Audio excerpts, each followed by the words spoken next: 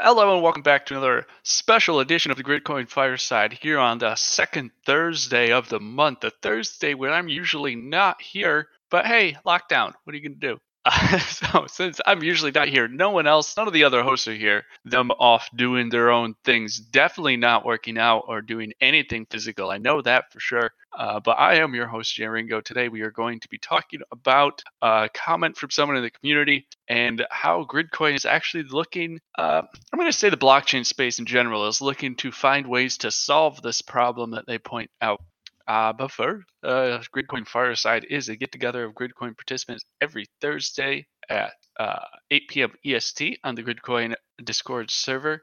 We talk about all things Gridcoin and decentralized science. So jump on in if you want to participate. You can jump in through the voice chat or the text chat, and we'll do what we can to have a good time. So tonight it's just me talking, so I'm just gonna keep going. News wise, let's see. Do you think of anything? Relevant news. There are five BOINC projects, whitelisted BOINC projects working on the COVID-19 virus. They are, if I can get this right, Rosetta at Home, which has been doing it for a while now, run out of University of Washington and the Institute of Protein Design. They are also TNGrid, who is running. I'm not going to try to remember what work they're doing, but they are doing COVID work. There's GPU Grid, which is doing ACE. TNGrid and GPU Grid are doing ACE2 work, which is the receptor, the genetic. That's a gene in your lungs that the virus attaches to. I'm pretty sure, or is involved in that process. So if we learn more about the ACE receptor, then we can learn more about viruses and make it stop. So that's three. TAC, the Texas Academy of Computational Crunching. That's definitely not it, but it's TAC, TACC. They are doing COVID work. I think they're working on spike, gumming up the spike protein on the virus itself, which is the same stuff that Rosetta is doing. And then World Community Grid is just firing up their Open Pandemics project, which, as everyone knows, World Community Grid is an umbrella project. So they work on many different projects under the World Community Grid name, which is itself under the IBM corporate responsibility name. So the Open Pandemics project is going to be similar to Open Zika, as far as we can tell so far. Open Zika being the World Community Grid project that found 23 drug candidates for a Zika vaccine, which is pretty cool. That's very recent news. So Open Pandemic is going to be working on getting infrastructure and computational projects set up that will be rapid response computational team to future pandemics. Probably not this one, because this one's. Yeah, we probably already have a vaccine. It's just got to get tested and all that stuff. We probably already have like several. They're just 12 to 18 months away because of, it's vaccine. Got to make sure you got that right. But yeah, they're firing that up. That's pretty cool. They might do COVID work once they get going. Who knows? Who really knows? They're a new project. So there's the five: Rosetta at Home, TNGrid, GPU Grid, TAC, and World Community Grid. And a quick correction of myself: TAC is not a whitelisted project. TAC is actually a fairly recent project, so it has not gone through the whitelisting process. There were some issues with its work unit distribution in the past. They might have sorted that out. If that's the case, then I would encourage someone in the community to start that discussion on whether or not they should be whitelisted. They seem to be a fairly legit project run out of a fairly legit institution. In other sort of BOINC related news, the BOINC Network Discord and BOINC Radio podcast is doing very well. We would recommend folks come and join those discussions every Friday at 4 p.m. EST. That's me and Delta host those. Delta also does the Project Brief series over on the BOINC Network label. Follow them at BOINC Network on Twitter, or go to boink.network to listen to that podcast. What else we got? Progress on the where we at Fern. On the Fern release continues to move forward. It's slow going, but there is beginning to be talk about getting things on testnet, at which point we will be putting a call out for folks to get your asses onto testnet so we can test this thing to the best of our capabilities. But we're not quite there yet. If you want to be ahead of the game, go ahead and ask someone in the Gridcoin Discord or what have you, Reddit. how to get on testnet, how to help out. The more people on testnet, the faster we can get it out once we get Fern onto testnet. We being the amazing devs, mostly Jim Owens and Sai, who are doing a lot of the legwork on this release, which is a massive release. It's basically an entire rewrite of Gridcoin. It is taking a code base that is really not acceptable from my ignorant viewpoint and making it something that is we can stand on and move forward with, while also removing the team requirement. So hey, look at that.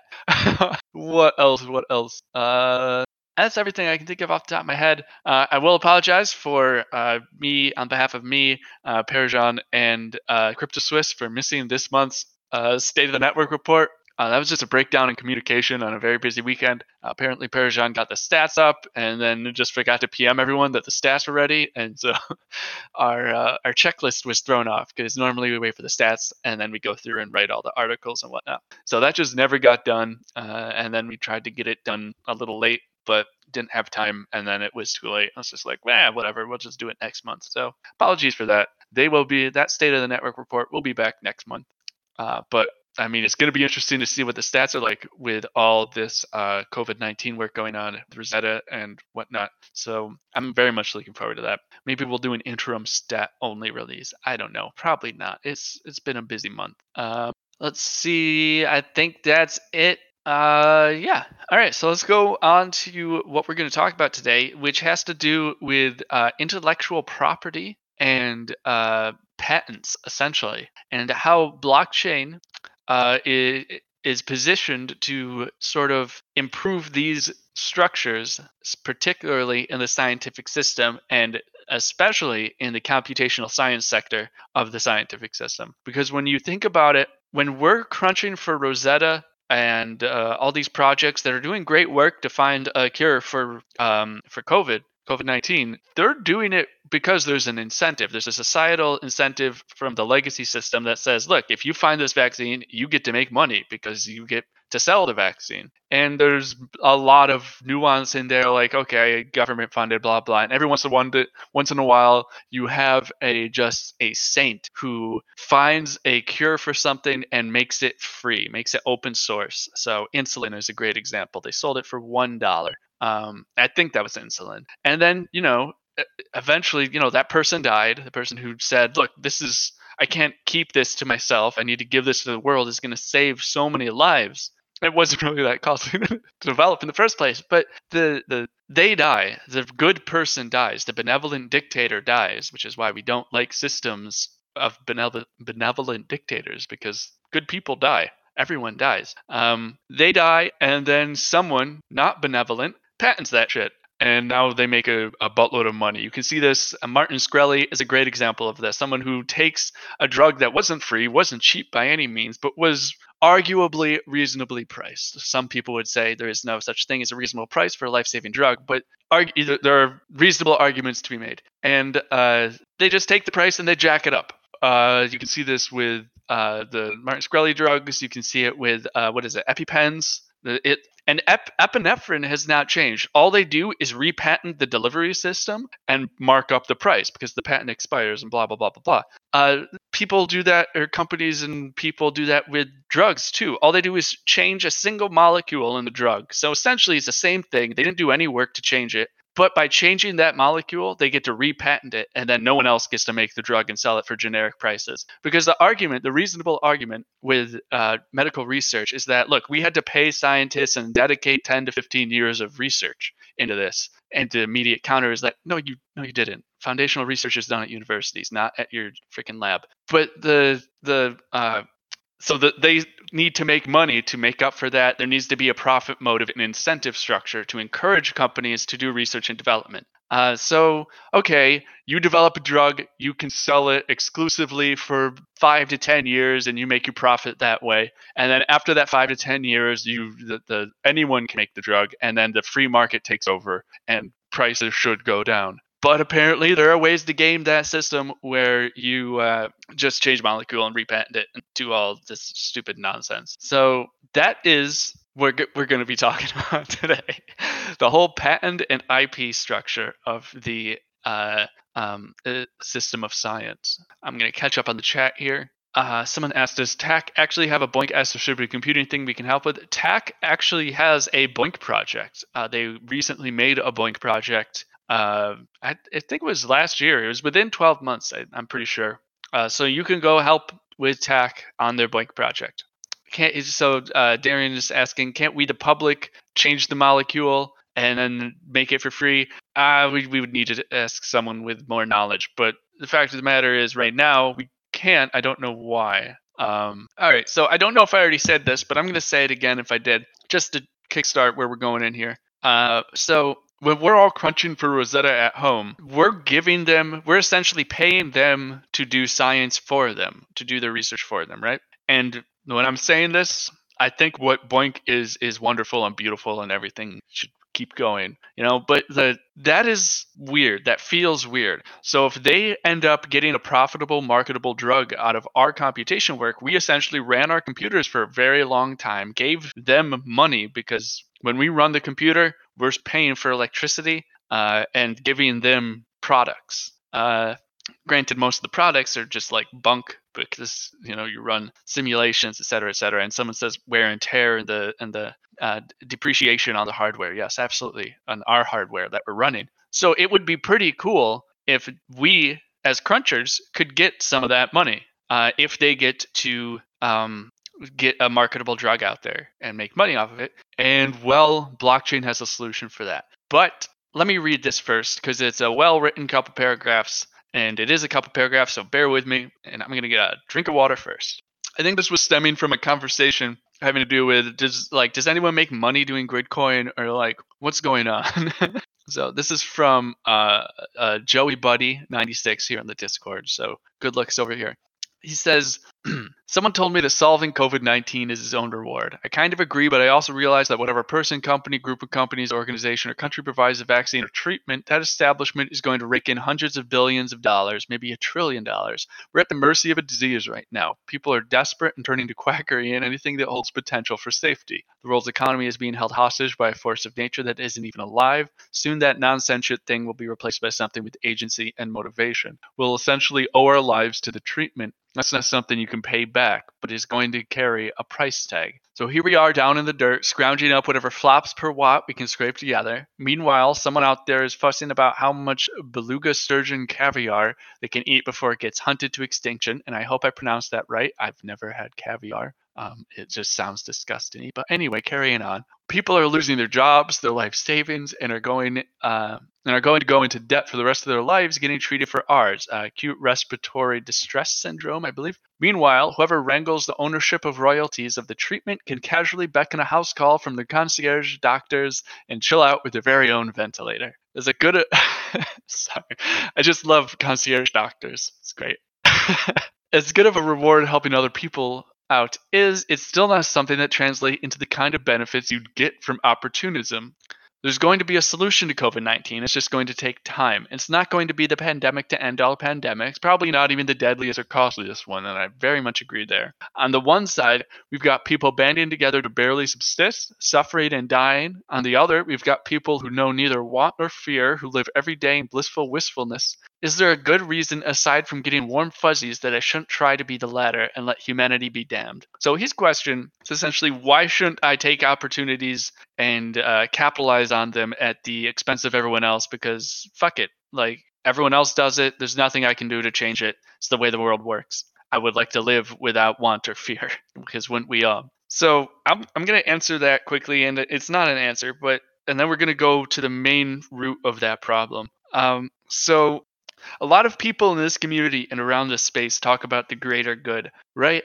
We're working for the greater good. We're working, blah, that's basically it. We're working for the greater good. I think that's great, but I would phrase it a little differently. I would say that we're working to make the greater good. So we live in a world where things fall apart. The Falcon is always circling. There's nothing you can do. The center cannot hold. Everyone who has ever lived has died. Anything that's ever been built has fallen down. All you can do is try to build things that last longer, or you can try to make it so more and more people don't have to subsist. They break out of subsistence living. And that is making the greater good. If what I do helps other people not have to worry about food or shelter or whatever, I've lived a good life. So I think that is the reason that a lot of people, especially Gridcoin, do what they do. And science is one of the most powerful tools to that end. With technology is the tool, the root tool. We developed a way to start a fire. It's essentially a technology. We developed language, and that made people live better. And we developed indoor plumbing that made people live better. And we try to spread that stuff around the world so people live better. And there are people who, everyone else be damned, they're just going to do their own thing. Fuck those guys. So the rest of us, the majority of the population, I believe, 51%, I would say, work for the greater good. But also fuck that. You can work for yourself and still make the greater good. You don't need to choose between the two. There's always gray areas, I suppose, between. You can either there's the two extremes, do only what benefits yourself and only yourself, or do only what benefits others and only others at the sacrifice of yourself. Okay, if that's what you want to do, go for it. Or, you have thousands of, if not an infinite number of options in between. Choose one. Maybe in this point, you're given a option at one point, an opportunity, and in there you can take 6 different ways to capitalize on that opportunity that you can see. Well, which one do you want to choose at that moment in time? Maybe you're in a rough time in your life and you need to take the one that benefits yourself more than others. But at the same time, you never need to go to that extreme where you end up like killing someone else to benefit yourself. Like, you don't need to do that basically ever. So and then maybe in the future you have another option and you're doing really well. You're not worrying about subsistence at all. So it's like, okay, I could do the greedier option, but I could also do the more selfless one and the one that helps make the greater good and bring other people out of subsistence, to bring the person running the race last up a little bit, to where everyone else in the pack is running. So you have these choices on a personal level. And it's when you are, one of the sayings is always lonely at the top, right? If you do the things that isolate yourself from other people, you're going to have a great house. You're going to have that's about it. And who knows if the other things you have are going to be great. But if you do the things that help other people while also capitalizing on specific opportunities along the way that help yourself, you could have both. You could have a great family, great social life, a good feeling about yourself and what you've done for the world. And then at the end of your life, you get to look back and say, I did something I'm proud of, instead of just look at my bank account, motherfucker. So that said, we're gonna to the root of the question, which has to do with intellectual property. So the idea of COVID-19's vaccine being capitalized by a company is very scary, at least to me, and I think to the writer here, because they're just going to make a buttload of money. That's ridiculous. And this thing is killing people, ending lives. Yes, everyone dies, but the goal is to let everyone die naturally at the end of their life, and especially not the way this disease kills people. The goal is to let people die naturally at the end of their life, surrounded by their loved ones and sort of in control of it. This disease is brutal at the end of life. So what if we got rid of IP? Intellectual property served a purpose for a specific system at a specific time. That system is currently dying. We have an alternative now. We have these distributed ledgers where we can assign credit to different people based on and secure that credit, that assignment, with cryptography. So we can think about, I can't think of any metaphors for this. So if we all crunch Rosetta and find a cure for it, I crunched 10% of that cure. I get 10% of the money made from that disease, from that cure. Joey crunches 15% of the cure. He gets 15% of the profit. There is no company that owns the result. Maybe there is a group of people within the Gridcoin network that take the results and take it into a translatable product. They get a certain percentage of the profits as well. They didn't even need to crunch.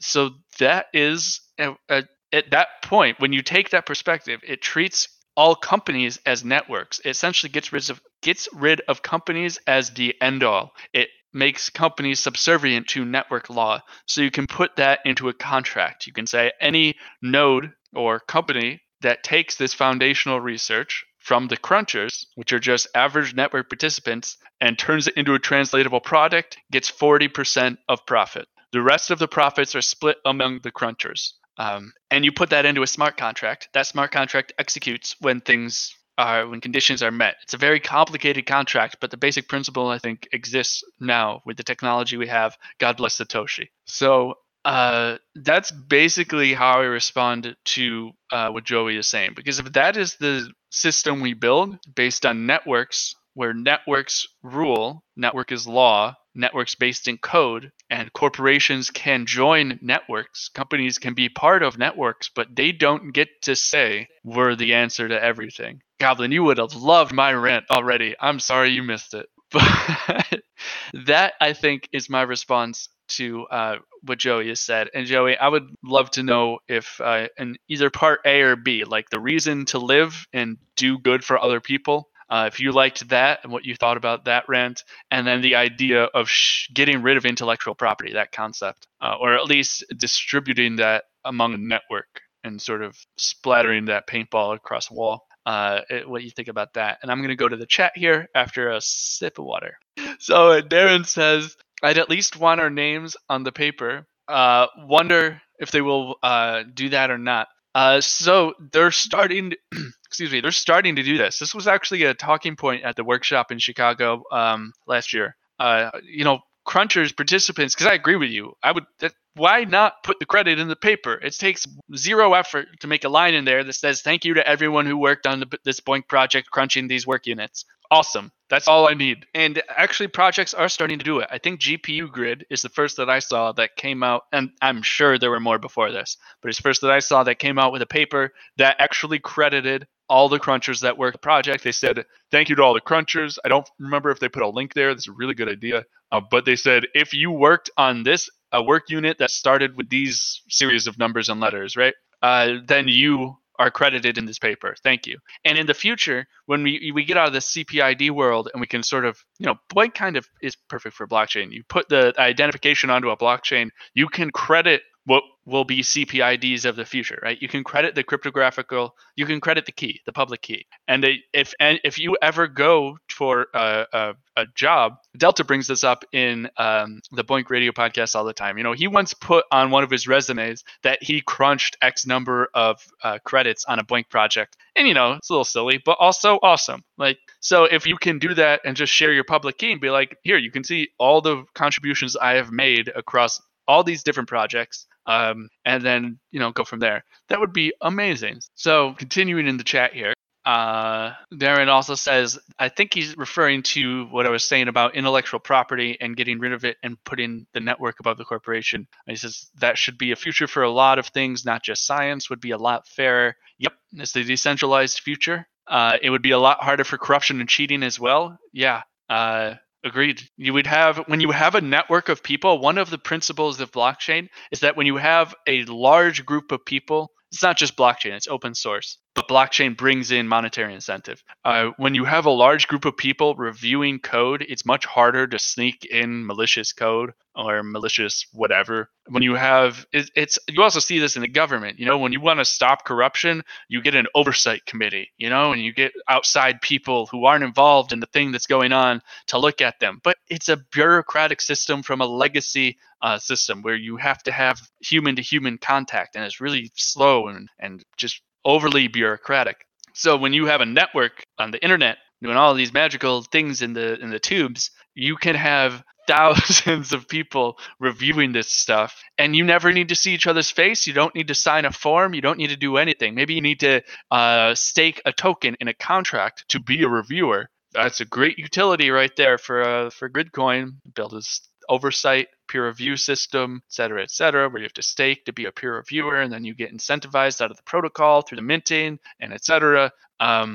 So just to add on to that, there's conversation, there's comments in the chat from Darren pointing out people have commented on similar ways of identifying people who've contributed, such as voting, right? It's like, and adding things like voting to the blockchain, right? But yeah, so like voting is going to be difficult. So the way that I'm seeing it play out right now, and the way I still like it is, I think it's called quadratic voting. I haven't looked into it in a long time, but I researched it when it came out, and I love it. It's where you put, because the problem with voting online is you can Sybil attack it, right? Jim, who just joined, talks about this all the time. You cannot have a one-to-one voting mechanism, a linear voting mechanism in an online thing. It's just impossible as our current technology exists. But what you can do is weight things. So it's the way Gridcoin's weighting structure works. And we can argue, we won't today, but we can argue whether or not the weighting structure is developed right. But the weighting structure, the idea of a weighting structure is really, really cool. So you can say, I have $10,000 and there are 100 proposals out there. Where does the money go? People vote with their money. They stake their money behind the vote, and they risk something by doing that. So that risk is a way to stop people from being idiots, essentially. Idiots is a strong word because you can still be stupid, but stop people from being malicious. So if proposal A gets the majority of the stake behind it, it gets maybe 75%. And then proposal B gets 50%. Proposal C gets 25%. We're already over 100%. But you get the idea. And it scales down, and then any leftover proposal doesn't get funded, even though it got votes, but it wasn't weighted right. So voting on the blockchain, a very, very cool thing, very, very complex. People are working on it in much larger communities than ours. But I agree, it's going to happen. I don't think it's going to be in the way we recognize voting right now in terms of like going to a poll and pulling a lever. Do you still pull levers in elections? Is that a thing? I've moved a few times over the last couple of years. When I lived in New York, I did mail in, so I can't really talk to that. When I lived in Massachusetts, it was lever based. Actually, no, excuse me. New York, I did do a New York one. New York had levers. Massachusetts, there was one with a lever. There was one with, I filled out bubbles, and then I'm currently in Connecticut, and that only has bubble one. So I literally stand behind a wall I stand on like, I'm taking like a standing little tiny like multiple choice test, and you fill it in with a little pencil. I'm picturing you doing the mail-in and filling out your ballot, mailing it, and then running home and pulling a lever. So I just want you to know that. Yeah, pretty much. Yes, that's effectively what happened. I even had a little lever in my room for the whole thing. Wonderful. So, okay. What were we talking about again?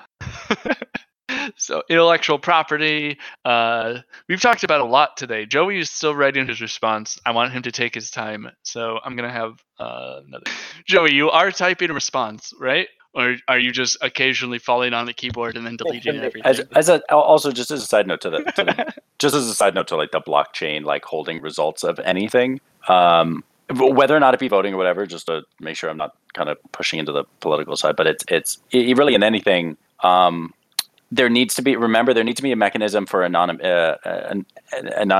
I can never say it. Anonymity. You got it. Right. So just cut that so it looks like I'm smart. Yeah. So anonymity. Just start it over. Cut it so I look smart. But yes, anything that requires like results being saved or anything regarding voting, right? Whether it be about a project or anything, there's some level once it hits public level of access that you have to say, I kind of want anonymity, or I want the availability for anonymity. And I mean, especially if we ever deployed a blockchain kind of ever got deployed into a voting, especially in political. I mean, like, I was always raised with the idea of like, just, like who you vote for, that's a right, and you don't have to tell anyone and whatever. Right. And so it's one of those things. It's like, I'll talk about politics, but I don't really talk about vote for very often. And it's like having the blockchain as a way to keep results, whether or not it's project or anything, is fine. But then you have to say, okay, but then technically, does that become public information? Does that become who's able to see that information, and is that okay? Right? Because you're right. You can't. It's a good way to make sure you're like it's tracked. Yep. But it still needs to be encrypted, and if it's encrypted, then how are you possibly going to track it? So it has to be viewable. And if it's viewable, a lot of people might not be comfortable with it. you're combining two systems that don't work together. So with the blockchain, you're voting with a token or a currency or a thing that is verifiably unique, and that's the key. It's the right. So verifiable. the person is not anonymous. The anonymity is up to how well the person wants to obfuscate their token. If you say this is my token and it is voting for this person, you're not anonymous. But if you don't say this is my token and it's voting for this person, you're anonymous. You can obfuscate as much as you want. And you guys have heard, you've heard, I think I joined right when Jay Ringo was making this comment, but you guys have seen me opine on this several times before. The most difficult problem to solve in this area is the tension between, is effectively being able to ensure independence of tokens, right? So, there could be a control actor in the background that has several tokens that look independent, but they actually go back to the same person, right? And so the fundamental issue with voting on the blockchain has to do with uniqueness of vote, right? And making sure that, someone doesn't have more voting power than they otherwise should have. And, that and anonymity are in direct tension with each other. And then the other thing is how do you confirm that a set of tokens that are voted are unique without in sort of a trustless third-party situation, right? If you think about traditional voting, right? Traditional voting is anonymous, right? When you walk into the voting booth, no one's supposed to see how you voted, but someone knows how you voted, right? There's a central trusted authority that does two things. Number one, they check you coming in the door against a roll, and they look at some form of identification, usually, to make sure you are who you say you are and you have the ability to vote. And then you go in there and you vote, and there's a tally recorded by a machine that then knows who casts the vote, right? That's kept a secret from everybody else, but there's some trusted system that can identify the person that voted. And in this case, we hide behind a token, but the issue is, of course, correlating the token with unique individuals. That's the big challenge. It really is. I'm going to push back on this because I don't think that's a problem. So when we think about look at it from this perspective. The idea of giving people with a greater share in the network, greater say, is a positive thing, and it has always existed. So even in the current system, so that's the way blockchain voting works right now. And Gridcoin, for the people who don't know, if you have more coins, your voice is louder when it comes to voting. If you have more magnitude, your voice is louder when it comes to voting. That's right. Yes. In the U.S. system, people argue it's one person, one vote. It is 100% not. So it's literally one person goes into a booth and casts a vote, but it's money oriented, 100%. Jim, can you mute for a second? And this is recognized by the power structures, because what they say is we want to develop a system, this money orientation, which means that the wealthy have more of a voice because the wealthy are a greater share of the network. They own more in the network. We want to, everything we do as a society, as a governmental, as a national network, is to bring in more wealthy people, is to keep them here, is to keep corporations here, to keep manufacturers here, et cetera, et cetera. It's all there. And when you see people talking about how to make the voting system fair, what they're proposing is to give everyone an equal amount of dollars to publicly fund elections and give everyone $100, let's say, and then they can allocate those $100 to different candidates who then get a larger share of dollars out of a bigger purse. But this was sort of weighted voting. But that concept is an acknowledgement that the one person, one vote thing is kind of BS, because people are manipulated by money, by ads, essentially. And as you can go through the stats, it is very rare to have an unfunded or underfunded politician win. It is very, very common that the most well-funded politician wins. And that's why you see it across the news. Whoever has more money is going to win. Well, that's true to a point, right? Bloomberg threw $1 billion at his campaign. This is a very complex situation. Yes, you're right. There is a correlation. I will agree with you on that. Look, I've also pointed out that the only voting schemes that currently work and are not subject to Sybil attack are voting schemes that use a linear relationship between voting power and weight, meaning coins, right? And because when you do that, it doesn't matter how many pieces you chop your wallet into or your vote into, you get the same voting power. So if you took your balance and you chopped it into 5 different wallets, each one of those pieces would have 1/5 the voting power of the original piece. And so when you vote those 5 times, you have exactly the same degree of sway that you had before. And the problem with equal apportionment schemes, which is what everyone that talks about fairness in voting gets mad about the distribution of coins in a either a proof of work or proof of stake system, right? It's exponentially decaying. There's lots of whales. There's lots of high balance holders, and then it drops down, and there's lots of smaller balance holders. And the argument is, well, those people don't have any say, and so people always want to go back to some form of equal representation. The problem, of course, is that's very difficult to do,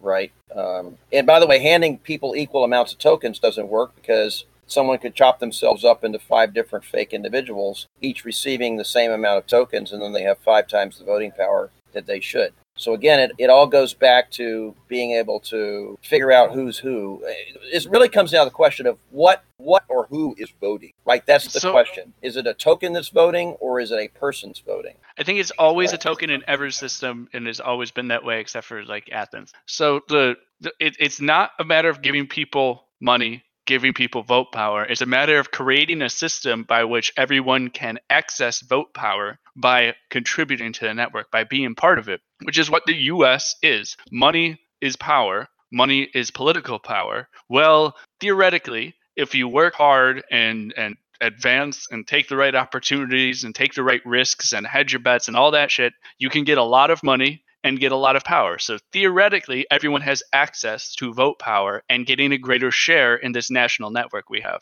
Practically, it doesn't work that way, but so. Well, you're sounding like a real capitalist today, Jay Ringo. That's the capitalist system. That's what they do. I'm not saying I like it. But when we build our system, if we build a system by which, if I'm a little guy, if I'm me, essentially, I'm a guy with a PC and I'm crunching, I need to be able to compete with you, Jim, essentially, who has giant rigs and has been doing this for a long time. And at the end of the day, if I contribute, maybe not as many computation cycles, but there should be maybe a sliding scale somewhere where at some point we have equal voting power, because I, while not contributing huge amounts of computation rigs, have contributed a lot. And you maybe have a higher voice, a louder voice, because you have more rigs. I don't know how that will work, but there should be a way for the small guy to get in, contribute, and have a voice at the end of the day. I agree, but the problem is preventing Sybil attacks. So let me give you an example of the problems you run into with that. I love that notion, but let me put it to you this way. You have a guy that you have several individuals that have magnitudes of 10, right? And I'm running a magnitude of typically right now, because no one's using a lot of different machines because we're all stuck here at the house. I'm running like 400 right now. Okay. Highest magnitude I've been in a long time. Actually, I think it's like 420. So, because the hosts are basically sitting there doing nothing but crunching. So at least 4 of them are. So here's the thing: if I were to boost the weight of the 10s, right, so that they get a better share, I as the 400 holder could chop my rigs up into different CPIDs and create effectively 50 hosts out of the machines I have, and then have a separate set of CPIDs with lower magnitude, and I would get higher voting weight, and it would all trace back to. And so that's the problem with these weight boosting schemes, is that they can be fooled, and that's what worries me. I agree with the concept. The question is, how do you solve the problem of people tricking the system? And remember, I think the important thing to remember, especially people who haven't been part of this conversation for very long, because we've touched on this a number of times over the last couple of years. The point is not to perfectly fix the problem, because that will never really happen. That's like saying perfect security on the system. The perfect way to secure a computer is to turn the internet off. Right? Absolutely. But you're right. The point is to make it to the point, to get it to the point where it's economically, financially, mentally, spiritually, whatever you want to call it, not viable for the hacker or person with malintent to be able to do what they're trying to do.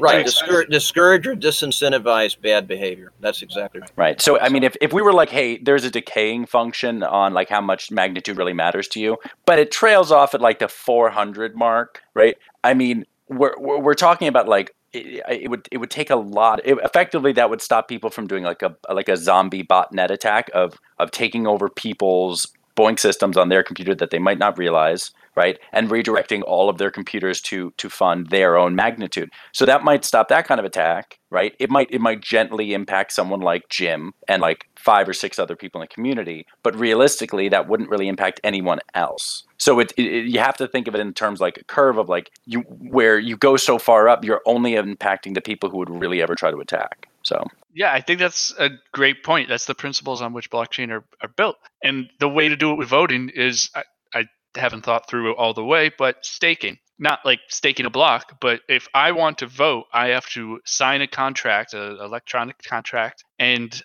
put GRC down. So it doesn't matter if I have 500 wallets or one, I'm still putting the same amount of GRC at risk with the voting. Where if I Sybil attack that system, I end up losing that GRC because of the way the voting structure works. I actually like that a lot. So even if your vote is only counted, I got to think through that. That might work, or at least it partially offsets it. I mean, the idea is to, one of our biggest problems in Gridcoin, of course, is that you're not really putting much at risk with votes, right, at all. But right, they're non-binding. They're kind of there to gauge opinion, and it's we've had this conversation before, and SciSci and I have talked about it. We've got to move to time lock contracts for votes.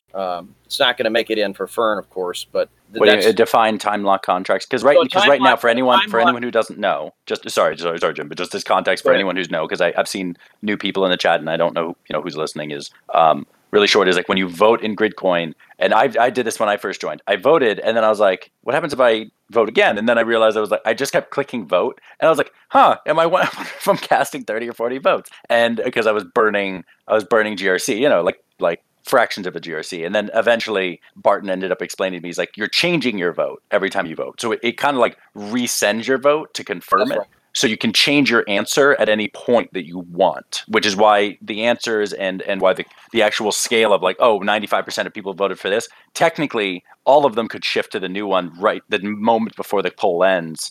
So it doesn't lock you in. So I like that it's not locked in because you could throw it in early, and then if something really changes, I mean, it's important to be able to change it. But that's just my opinion. You can design a time lock contract that basically puts the real money at risk during the entire poll, and you can change your vote. The key is you can't undo the vote, and then you can't hand those funds to somebody else to vote another chair. Oh, okay. There are ways to do it. There's that's the key. Right. Another aspect to it is you lose the grid. So I don't know if this is actually a good idea or not. It's what I've seen some people talk about. If you vote for something and your option loses, you lose the grid coin you voted for. If you win, then you get a reward. It might not be grid coin. It might be an NFT. It might be another token on the blockchain. I think that's another aspect that should be part of this discussion. I think that's an awful idea. There should be more than one token on a blockchain that do different things. And some of them you can't trade. But if you make it so people are really putting actual money at risk, they'll only make a decision when it's a good decision. And then that threshold that you have to cross, that AVW, becomes valuable, becomes a big thing. Oh, this decision is so important that people put up $100 million at risk. They risked that money to make a decision on this point. And if it's not a good vote, if it's not a good poll, or if it's a bad idea that no one really agrees with one way or the other, they're not going to they're not going to vote for it. Like some of the recent polls, people should just not vote for these polls. They won't cross the threshold, and then it doesn't matter. And that makes people act that way. I think that encourages people to not vote. Right, that's good. It encourages people to vote only on important things, and to really think about what they're voting for. You don't want people just to vote because there's a poll. That's so silly. When anyone can create a poll at any point in time, you're going to imagine a network of 100,000 people. Imagine a network of 330 million people, and anyone can make a poll at any time. Yeah. That's going to be ridiculous. Yeah, but you have to have a filter for that. So what you do is you say, as people vote for it, it goes up on the list, and the more important polls will get pushed to the top of the list because people will be voting on it with real money. And then everyone will see it, and eventually it'll cross a threshold, and once it's validated, everyone goes to vote on it. So how much are you talking about putting at risk? Are you talking like 1 or 2 GRC? Are you talking the whole wallet? Like what's at risk here? Specifics I haven't. Yeah, because so you can't put a hard value. right? Because then you have someone who Could just started. 5% of your wealth, depending. Okay, so on it would be a 5% sliding scale. No. means that See, a this is why I don't like whale. doing specifics, because it would be a complicated sliding scale of weight. It would be a dynamic system. But the Yeah, principle, yeah. principle is that you have to risk something, so it keeps people from voting on bad polls, and more importantly, it encourages people to really think about what they're voting on. I think that's awful only because I think that's awful only because it effectively says someone's like, okay, I want to vote on this, but like 85% of people said yes. I really think the answer is no. So if you see the one that you don't agree with starting to win, you're never going to touch that poll. So the opposition, whoever gets out early, will immediately discourage any further voters from coming in on the opposing argument. Yeah, I think that's a good point. I think there are solutions to it, but I would have to write them down. Yeah, no, and mind you, I'm not saying that this is an awful idea outright. Like I'm sure it has some merits. I'm sure there's ways of structuring this where it's much more palpable. But yeah, I would have to see what the whole thing is. I don't want you to vaguely recall an option and for me to shoot it down from just that vague recollection. But I would be afraid as to the incentives that are put into play as a result of reprimanding people for doing that. I mean, I think it'd be interesting to do, and again, interesting, right? To do something like if someone didn't vote on a poll, you lose like 1 GRC, right? Or like again, as an example, right? And the idea being, if you're not voting, if you're not active, then shouldn't your wallet have some small decay or something, right? So I think that's an interesting concept to go down. The point I was trying to solve with that is the Sybil attack. Yep. So if someone Sybil attacks stupid answers, then they're going to lose all their GRC and they can't Sybil attack anymore. So that is why making people put real risk down for a vote is a thing that it's a mechanism that punishes people for maliciously attacking the system. I agree. It's the corresponding thing to staking. That's the whole original purpose of staking. Yeah. That's what staking means, right? If you stake coins and then you do something and your wallet does something bad to the network, the original concept around staking is that you could lose your stake, right? That's the idea. And voting, I like the idea for voting too. If you're putting up coins, they're at risk. You do something screwy, you're going to lose them. I like the idea of blocking the coins. Yeah, maybe it's not like you lose your coins if your option doesn't win, but there are I gotta reread these. There are systems out there I think that are playing with that idea. It's not like you lose all your coins. There's some math behind it. Not entirely sure. I like the idea of effectively voting and your coins are effectively locked, whether or not in your account or not. So that it's like during the poll, if at any time it's determined that your account is like doing something malicious, it's locked for much longer for review, right? Because an automated system for deletion or permanent locking is obviously not perfect. And yeah. Anyway, what was our original topic? Blockchain for something? I feel like we drifted off. We did. It was a good discussion. Our original topic was stemming from what Joey Buddy wrote originally and having to do with intellectual property and why people should contribute. And that's what he's still responding to, why people should contribute, even though it seems like there are a lot of people who are incredibly unempathetic and just rich assholes who are going to capitalize on COVID-19, and how Gridcoin can prevent that system from occurring in the future, or that outcome occurring in the future by sharing intellectual property among a network instead of from a corporation, where that corporation's purpose is to take results and translate them into a product. And for that work, they get some profit, but the rest of the profit goes to everyone else that has contributed to that research. So if the foundational research was done in 1980 on fish, and we do something with genetics right now, the people who did the original genetics work on fish in the 80s get profit from it through that contract, because it's recognizing that everything in science is only possible because someone 50, 100, 200, 1,000 years ago did something amazing. So get rid of the concept of the corporation is God and they solved this problem. Damn it, there was no one else that helped. So get rid of that concept and share credit. Get rid of intellectual property, share credit across the network. So he has given a huge ass response to what I ranted about in the beginning of this episode. So let's all take a minute and read this. Okay, so let's work from the second paragraph back, because we'll end on what my response is to that first section, because that's a nice general statement there.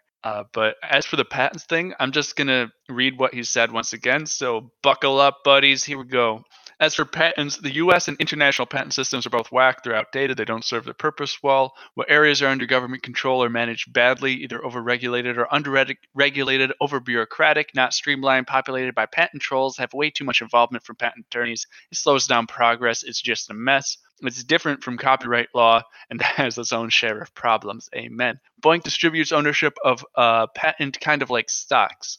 At that one particular level, everything is peachy. Once it gets out of that level, it goes right back into the patent grindhouse. Medical journals still have to get their beaks wet. It's got to go through all the studies and the FDA approval. That's assuming a patent troll doesn't already own a medicine that a project discovers can treat a disease and make a tweak to the medicine. Suddenly, the troll is the king of the hill again after all that effort. We've seen it happen again and again with major discoveries throughout history. Steamboat, light bulb, power flight, telephone. Someone who is more in the spotlight snipes an invention by making a minor change to it and becomes the father of this invention. So I agree with most of that. So what Gridcoin and blockchain can do, but what I think Gridcoin is focusing what my focus within Gridcoin is on, at least, is getting rid of all this nonsense. I'm waving my hands when I say that, by the way, because we can do away with all of this with the technology now afforded to us, with the tools we now have. So there no longer needs to be a father of an invention, because we can now recognize that there is no such thing as a father of an invention. Every invention is a series of incremental changes over time. Occasionally, you get the one big leap, and that's very occasionally, right? And then you talk about the medical journals that have to get their beak wet. We don't need medical journals anymore. We can have a network of people peer-review journals themselves. And the medical journals can turn into curation streams where we've talked about this before. Goblin Popper can have his own medical journal that only publishes things about goblin toe fungus. And Chocolate can have his that only publishes things about the difference between chocolates and cherries. And like, you can have curation streams and people can buy into those curation streams, but really good science can be approved by good scientists. And the challenge there is, we've also discussed this before, is what makes a good scientist? How do you decentralize the expertise system? Because behind everything you're saying right here is the fact that we have a few institutions or a few entities or boards of people around the world who tell other people they are now an expert in a field. They're called colleges and universities, and we can decentralize that system as well, where your peers deem you an expert in something. It's a very complex way to do that. I think it's pretty doable, though. The root issue is bootstrapping the system, as Jim would say.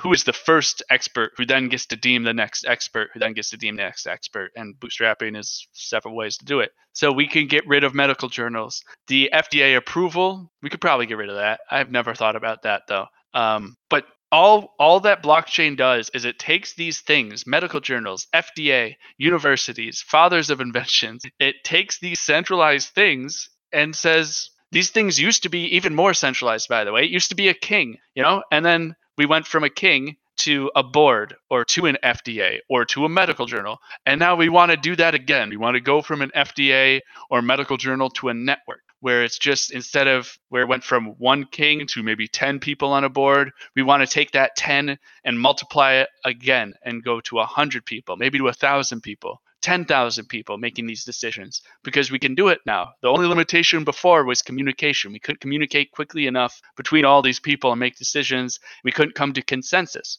Now we have means by which we can come to consensus in large groups of people. So we can get rid of all this nonsense and give them back their original purpose. The medical journals can go back to curating good science, and they don't need to be about money. And we can have open access. Every article that is published can get paid, and at the same time, we won't be forcing or incentivizing or encouraging people to just publish. You'll do science, and when you have science to report, you'll publish. You can do this. So Then back to your paragraph before, you're talking about patents. You can do the same thing with patents. You can change that system, make it so patent trolls are at least more difficult to exist, right?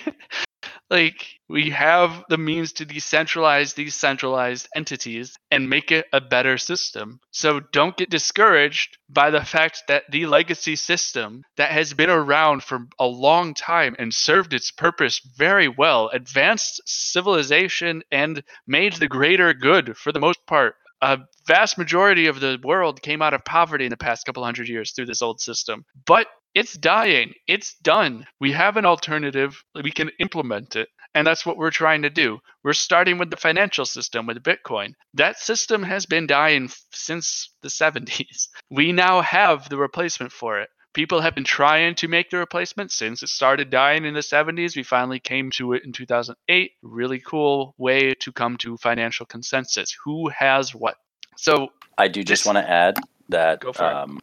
I know a lot of people are like, it's we advanced a lot in the last like 150 years and such. In the last like 20 years, like when you think about that, like year 2000, in the last 20 years, there's been a significant drop in just like deaths from basic things like dehydration and it's very simple diseases, right? And like infant death in third world countries. So like I know it's probably slowing down, but I'd argue that it's still progressing even quickly in modern day history in some of those advances. It looks like it's slowing down primarily because there was so much it could impact 50 years ago as opposed to today. But I mean, it's like when you look at the statistics, it's pretty insane when you're like, like it just going back 20 years, how bad like just infant mortality was in places like third world countries for silly reasons that got heavily increased in by 2006, 2010.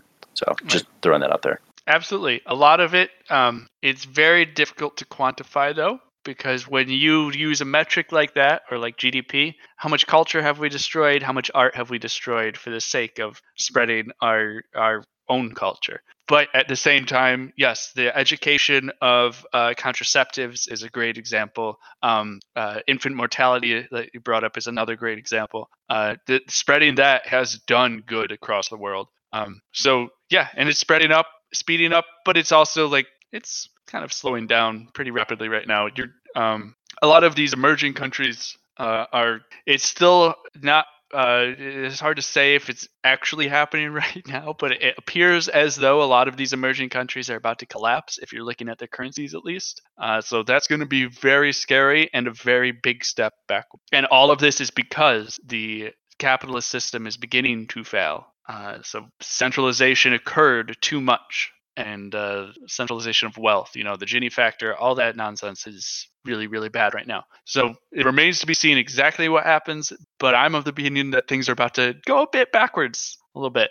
Things go forward, things go back. But as things come back, we have the opportunity to implement a new system. And that is what we're trying to build. And we have a lot of very smart people working on this stuff. And I'm saying we as in the global we, a lot of technological people, developers and talkers and theorists are working on this and trying to change the world for the better, regardless of all these few rich people that you talk about there's only a few of them. They're just incredibly, incredibly rich. So despite them, everyone else is still going. And the fact that we are starting in the financial system is kind of a big deal because we're all incentivized to continue building this new thing because there's money involved. It's a very interesting concept, this blockchain cryptocurrency combination. Very interesting. So are there any other thoughts on sort of the FDA approval, the medical journals, sort of that second paragraph that Joey wrote? All right. Then back to the first. Basically, I'm not going to read the whole thing, but Joey describes three different types of people. There's the incredibly narcissist, the people, he says, the people in the 1%, but also the people in the upper middle class in the middle class who want to be upper middle class. The people who have, in my own opinion, been brainwashed to the point where it's like, no, I have to make money, increase my standard of living, etc. Oh no! And then at the end, it turns out I only needed $70,000 to $80,000 to be happy. I just wanted to be loved. That sort of person, right? So there's that person, and then there's the people in the gray area who are the gray. And then there's the have-nots, the peoples who are stepped on and they quote unquote don't matter. So I might agree with you, I might not with regards to the people, but don't blame people, in my opinion. The people, I use the term brainwashed because they're not brainwashed by other people. They're brainwashed by a system. Blame the system. When you blame other people, you don't know what to do to change it. You try to change people, that's weird. That's difficult to do. People never change. The people you marry, the people you know all your life, they're not going to change. There might be subtle like shifts, but they're not going to change. But you can change a system, and people are defined by the things around them mostly. So change the things around them. Build a world where people help each other. Build a world where incentives encourage people to help each other. Build a world where you can contribute to science and also make money. So if you want to make money, if that's your thing, great. You're going to be forced to contribute to science, which at the end of the day, as we said at the beginning, science is one of the base tools that humanity uses to improve, to make the greater good. So if we can build a system where we acknowledge that there is greed in the world, there are greedy people. It's part of the human condition. Everyone is greedy to a certain extent. Some people more, some people less. Some people can control it, some people can't. And some people, greed controls them. But we acknowledge it exists, just like hate, love, empathy, all of these parts of humanity exist. Acknowledge it, use it. All right, you're greedy? Well, you can make money by contributing to science. Here you go. And again, the main point of that is you can make money by contributing to science, and science contributes to making the greater good. So you are making money by making everyone else's life better. That sounds pretty good to me. Like, you're not going to make it so greed does not exist. There's no way to do that. Joey brings up boomers, and we're not going to go there. There's a lot to say about that. Greed is one of the cardinal sins, right? There's a reason for that. Regardless of whether or not you believe in God or all this stuff, it's in all of the ancient texts. Greed is something that, when called greed, is bad, but there are probably other words for it, where you use greed to get something that is good for everyone else, that's good. So it's just part of humanity, and you can use it.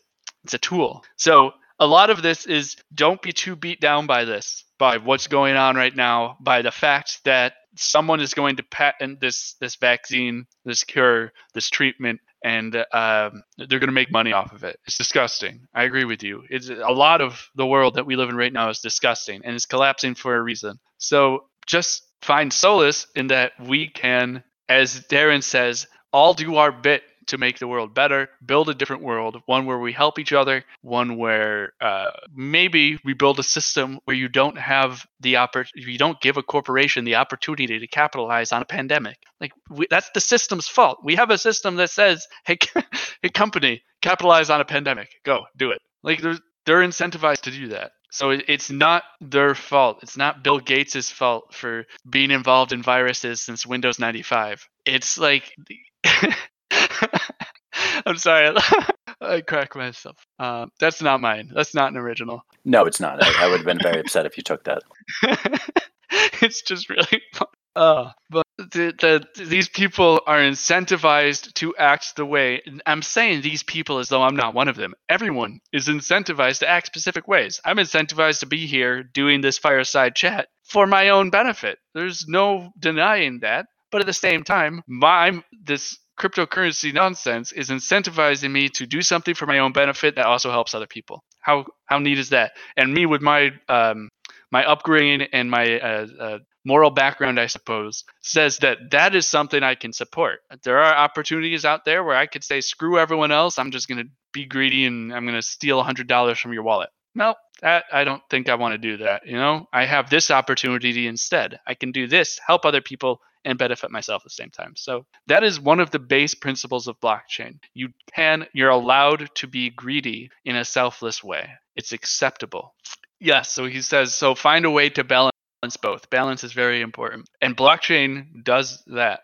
Again, it's if not the one of the base principles of blockchain is you are allowed to be greedy in a selfless way. When you mine a block, you're being greedy, but you're also securing a public ledger of financial goods, of wealth. That is selfless, right? But you're being greedy at the same time. You're making money. You're trying to make money, but you're doing this greater good thing, Like, am I making sense, or is this just nonsense? When you crunch, if Gridcoin was worth a lot of money, again, if you're crunching for the money, sure, crunch for the money. But you're also doing science. You're doing a selfless act. There are tokens. Oh man, Belfast is a name on the top of my head that I don't think is correct. But there are cryptocurrencies around the world that incentivize people to spend money locally. And when you spend money locally with this local cryptocurrency, you get a benefit. You get like a discount. That's greedy, but you're also supporting local business. That's selfless. So there are ways to do the balances.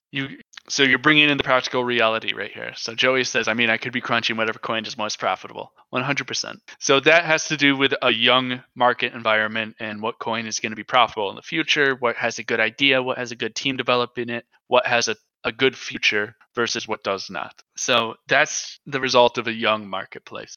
Personally, I like to think we have a pretty solid thing going for us. So I won't worry about that too much. Darren, exactly. In a way, it's a win-win no matter which side you lay on. Is it lay or lie? That's the real question of the night. I think lay is the act of laying. Yes. And lie is when you're already lied down. Lay down. No. When we lay by the fireside. No. When you lay, you're already lied down. Is this now grammar by Ringo? Grammar hour. You transition to the next one. We have been here for over an hour though, so it gets confusing if you try and work it out. I won't. Joey, we'll talk about your last comment there after the recording. Just because we are at an hour and I would like to wrap up. So are there any otherwise I'm going to be editing for like in the wee hours of the morning. Are there any other thoughts on what we talked about today, ranging from today was a very, very I wouldn't say scattered, it was all connected, but far-reaching discussion from why even give a fuck, essentially, when there's all these people in the world who suck, to intellectual property in the scientific system and beyond, and how blockchain might be able to decentralize those systems from the FDA to medical journals to giving credit to people, or having to do with voting and how we might want to implement that in the future. Any other thoughts on any of those three topics? Competition is really, really, really neat, like what it does. And build competing systems, make one better than the other. You can see it in Bitcoin and the US dollar right now in fiat. And we'll close on this thought. Fiat is currently inflating across the board. Terrence Lee said it before we started recording. There seems to be this game going on between nations who can print more money for the stimulus package. They have other tools at their disposal. They can redefine incentive structures. They could have done UBI years ago when it made sense to start building up a purse and do all this stuff because you could recognize that things fall apart, the center cannot hold. But they didn't. So now what they're doing is they're all inflating their currency, and you're seeing emerging currencies collapse. The Polish, I don't remember, the South Korean won, I think the Hong Kong dollar is going down.